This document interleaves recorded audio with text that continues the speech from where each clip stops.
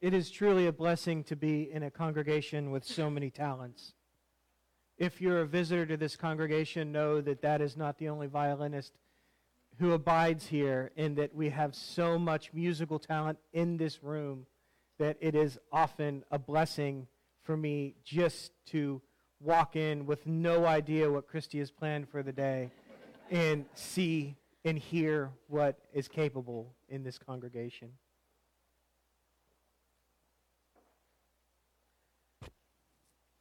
So this is my first auction sermon. And I say that with the knowledge that Ann Steiner bid on my auction sermon last year, and you have yet to hear an auction sermon recommended by Ann Steiner.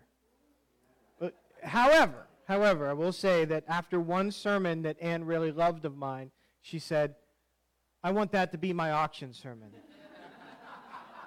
I said, "Okay, but you are welcome to still offer me a topic." So just so everybody knows, Ann, that is still on the table.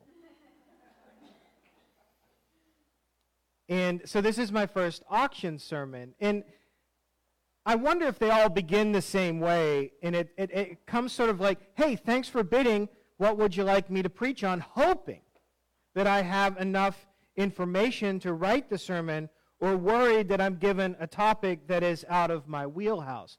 I still wait for the time that Bruce Luria goes through his threat of buying my auction sermon. And I really will have to work on my theological wiggling. But Rebecca Jones, upon winning this auction sermon, sent me an email. And I've edited the email a little bit. Can you expound on this quote? I couldn't track it down anywhere. Let me know if you need more to go on. And the quote is, instead of there but for the grace of God go I, we should say there by the grace of God am I. And I said, yes, I need more to go on. Because I can take that anywhere. In conversation, Rebecca remembered that the quote was from a UU World article called The Red Dress. I tracked down that article to a January-February copy of the UU World from 2003. Then I went online to the archives to find it. But when I found the list of what was in that copy of the UU World, what I found was that article was not hyperlinked, so they did not have a copy of that article online. But now my hyperfixation and ADHD were too committed to give up. I knew where the article was. I knew who wrote the article. I just needed to find it. And I know there's a UU minister out there who has every copy of the UU World. So I went on the Facebook page for UU Ministers, UUMA Facebook page, and I said, does anybody have a 2003 copy of the UU World from January and February? I need a copy of The Red Dress for my auction sermon. And some ministers try to help and say, well, is it this? And I want to politely say, no, it's not that. Until someone just finally responds and says, here, and has taken a picture of the article from the UU World. And I was like, oh, that's exciting. 2 days ago, I didn't know who said this. I didn't know where it came from. And now all of a sudden, I have a copy of the article as a photograph on my computer. I was like, bang, there it is, exciting. In the opening paragraph in this article, as you've heard before, says, some people might say of those they serve at a soup kitchen, there but for the grace of God go I. I think what they really mean is there by the grace of God am I. For surely God's grace does not single some of us out for privilege and allow others to suffer. Divine grace, however, brings us into dialogue with a stranger at the table and the stranger within. It acquaints us with the part of ourselves that is reflected in someone who is, by our definition anyway, deemed less fortunate. So the reason this article is no longer available from the UU World is because it was printed with permission from a different set of publishers in a book. And I suspect that they no longer had the rights to use the text of the article. But her story, as Rebecca read earlier, goes on to talk about service in a soup kitchen, and the author, Sarah York, seeing a woman come into the soup kitchen wearing a dress that she had donated, saying, "The woman in my red dress gazed towards me, but appeared not to see me. Her long wispy hair was uncombed and tangled into a lumpy knot on the crown of her head. The dress which I had donated, thinking that perhaps someone could wear it to interview for a job, hung loosely on her skeletal frame. It was wrinkled, torn, and askew. She was not on her way to an interview, to be sure. Yes, it was a moment of grace. That vision of rumpled red, there by the grace of God, I saw myself." Rebecca had said, when we talked about this, she said, "I want to do something on generosity. I'm going to stay with the theme." And I thought, perfect. This is actually the theme of generosity. So over the last 3 weeks, my central focus in generosity has been with this idea that there is an equality between those that give and those that receive. And when we fail as givers to see that equality, we do not just do injustice to them, but we do it to ourselves. Giving with generosity means we're giving with compassion. Giving with compassion acknowledges the humanity and the equality and the dignity of this person, which is where this quote comes so perfectly connected. She goes on, Reverend York goes on to say, our epiphanies of holy intimacy, are a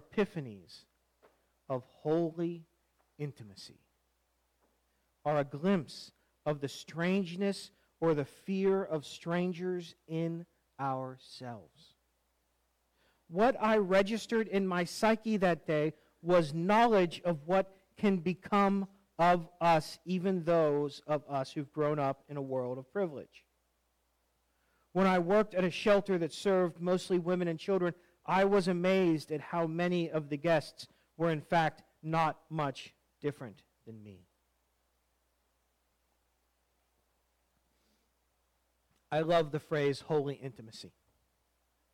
It perfectly sums up the idea of connection and community in our relationships to others, especially to others that might be what some would call less fortunate, that remind us of our own imperfection and connect us to the depths of our fears. But let's take a look at these two phrases for a minute.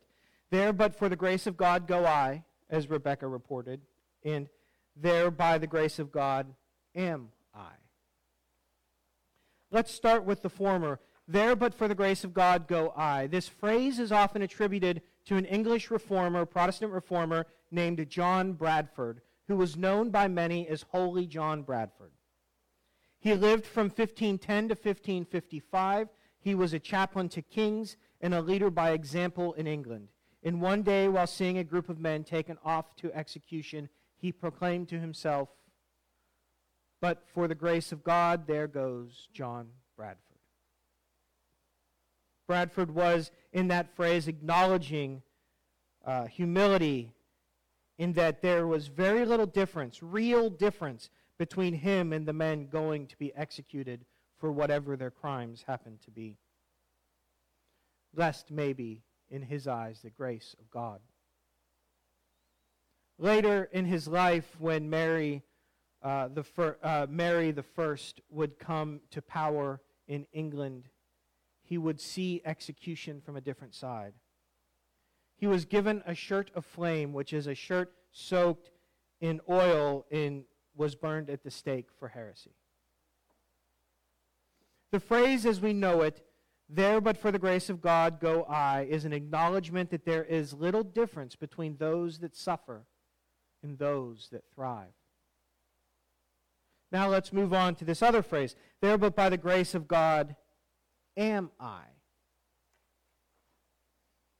This latter phrase comes from the New Testament, the writings of Paul the Apostle in 1 Corinthians 15, verse 10. Now, I don't need to tell most of you that Unitarian Universalists have an often uncomfortable relationship with God, especially the New Testament and especially Paul. But I think there is something very special here, and I'll get to that later in the sermon if you just stay with me for a moment.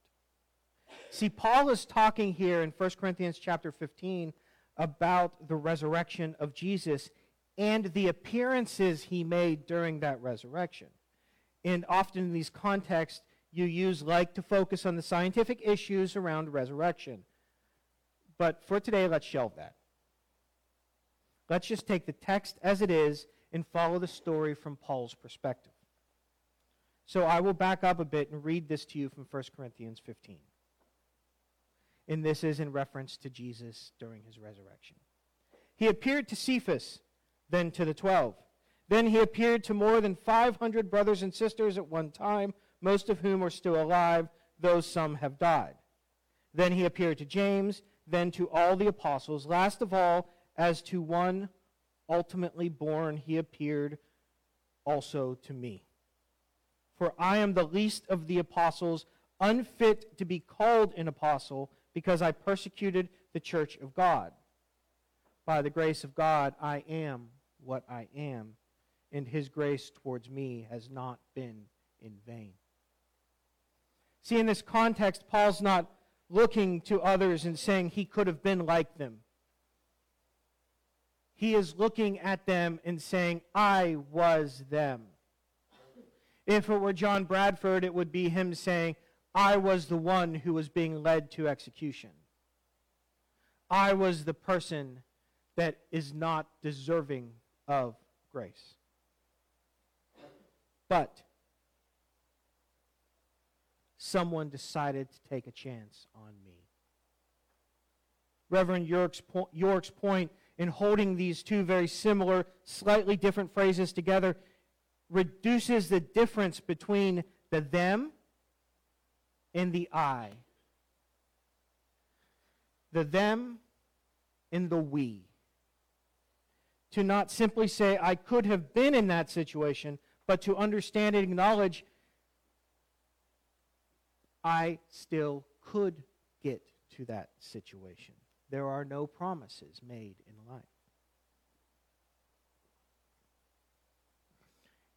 life. York goes on to say, having known times of being on the edge financially, I understand what it means to be one paycheck away from eviction. Having lived with family members who were mentally ill or alcoholic, I am no stranger to the twists of circumstances that can land a person in the streets. Illness, unemployment, addiction, disability. Whose life has not been touched by at least one of these? Who indeed might we be if circumstances render us devastated by misfortune? Upon this reflection, our work to diminish the effects of poverty in the world around us, in the reasons that lead one to do so, are in fact more personal than seeing them. Because when we look at the them, I'm not pointing to anybody. When we look at them, we are looking at us. Now, part of the issue that Rebecca and I had finding this text was that we both thought it was from Reverend Rebecca Ann Parker, and it is clearly not. I have the name of the person it's from. We thought this for different reasons. Rebecca Jones is a big fan of Reverend Parker's work, as am I. And to me, though, this sounds like something Reverend Parker might say. At least, it's because I know that Reverend Parker and her co-author, Rita Nakashima Brock, spent a lot of time in 1 Corinthians chapter 15 in their book, Saving Paradise, How Christianity Traded Love of This World for Crucifixion and Empire.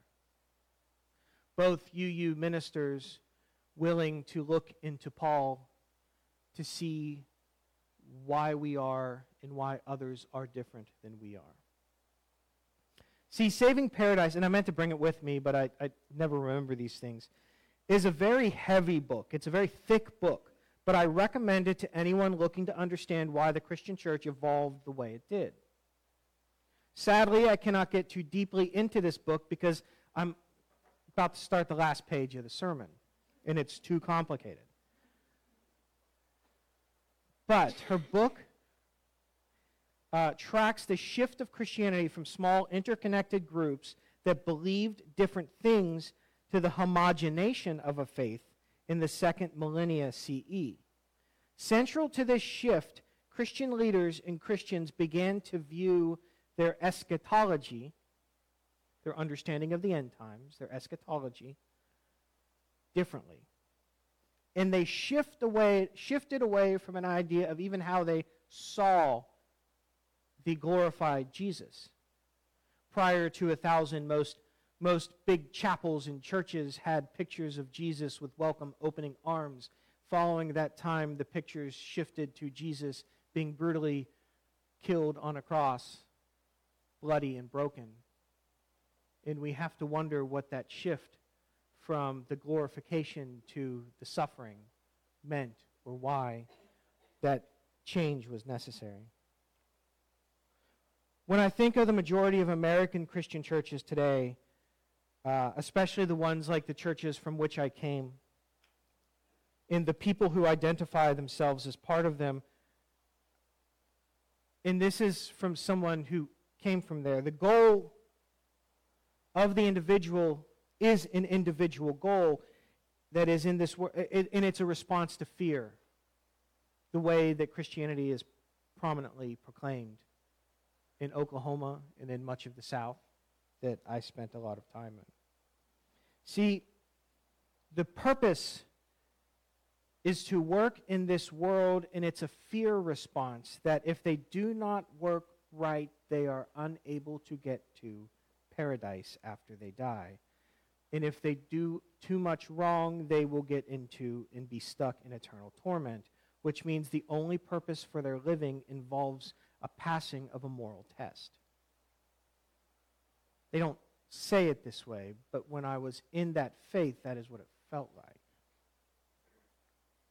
Because of this idea's prevalence, it's easy to assume that this has always been the central understanding of Christian eschatology, or how we understood as Christians what happens after. But it isn't.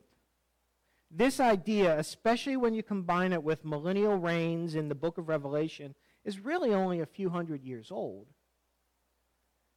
And throughout the majority of Christian history, it wasn't really the case.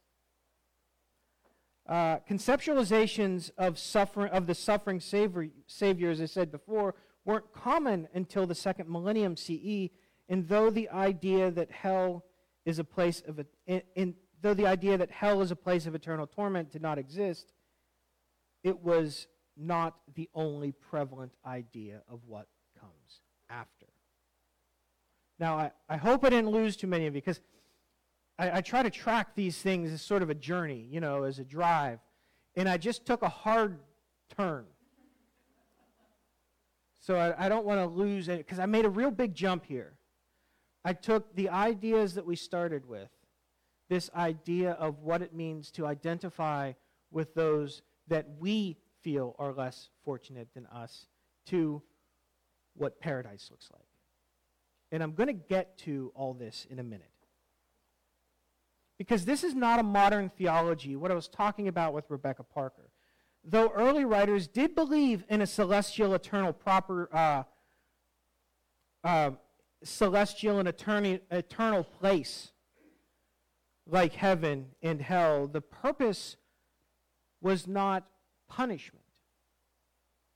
The purpose was that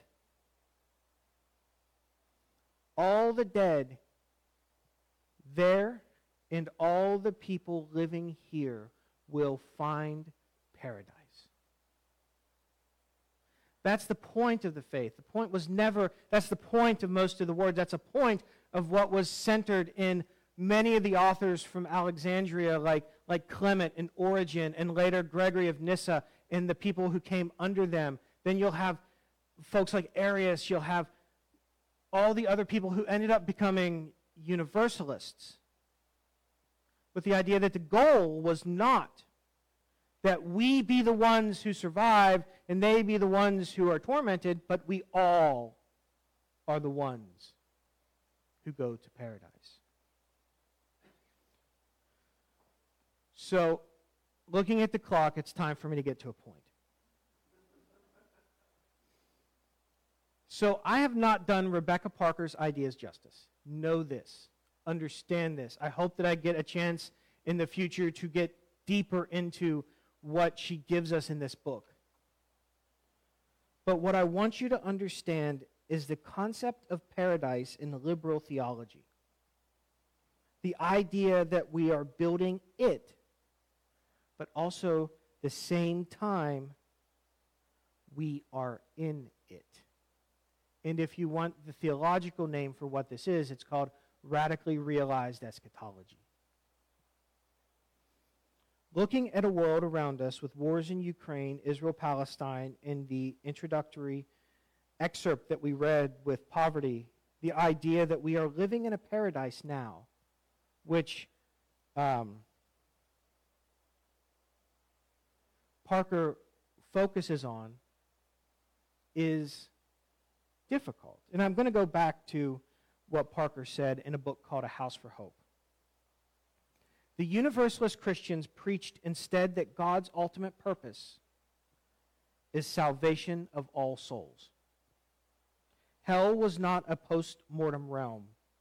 It is present in the world when greed, violence, and exploitation wreak havoc on human well-being and on the earth. Heaven could be found in this world where love prevails and gifts of life are stewarded with reverence and respect. So this is Parker's central theme in much of her work. That we are now in paradise.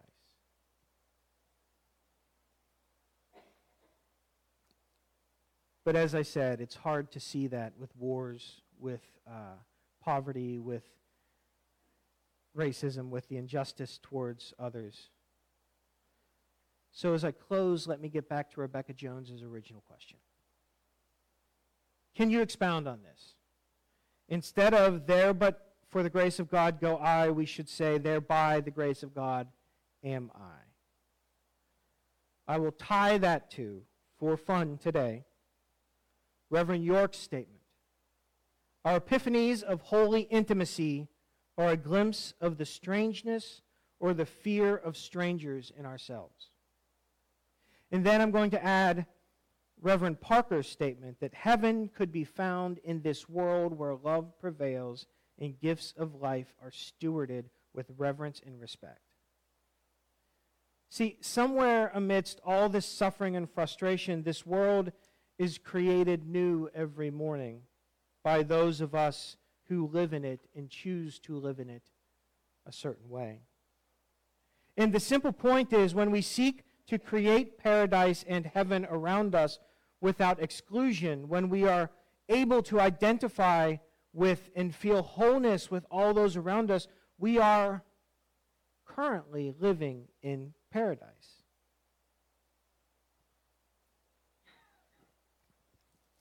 But when we seek greed and exploitation, we create torment. This morning, we walk into a church. We're not just creating paradise. This morning, when we walk into church, we are walking into a realized eschatological heaven, a paradise surrounded by the people that we love. This morning's music reminds us that, yes, we are in that paradise, and when we sing together, that makes us a heavenly choir. We could even go as far to call ourselves a choir of angels. Whenever we laugh together, we are living in paradise. When we gather on Sunday morning, we are in paradise. When we reach out our hands without exclusion, we are living in paradise. When we practice generosity with compassion rooted in human dignity, we are in paradise. When we remember, but for the grace of God am I, that we are the same as those that struggle differently than we do, we begin to understand paradise. It's hard in a world where there's too many 24-hour news channels to feel real peace, isn't it? Because there's always something going on somewhere with someone. Yet when we come together, sing together, stay rooted in love, we are in paradise. When we celebrate each day as if it might be our last and allow our joys and sorrows to flow through us like water, embracing and letting go, we are in paradise. But for the grace of God, whatever you think of God, our paradise is not perfect. So we go forward and we work to build this paradise that we have together here and invite others to it and find paradise in other places. And as you go forward today, I encourage you to focus and to think, how can I help make this world that so many struggle for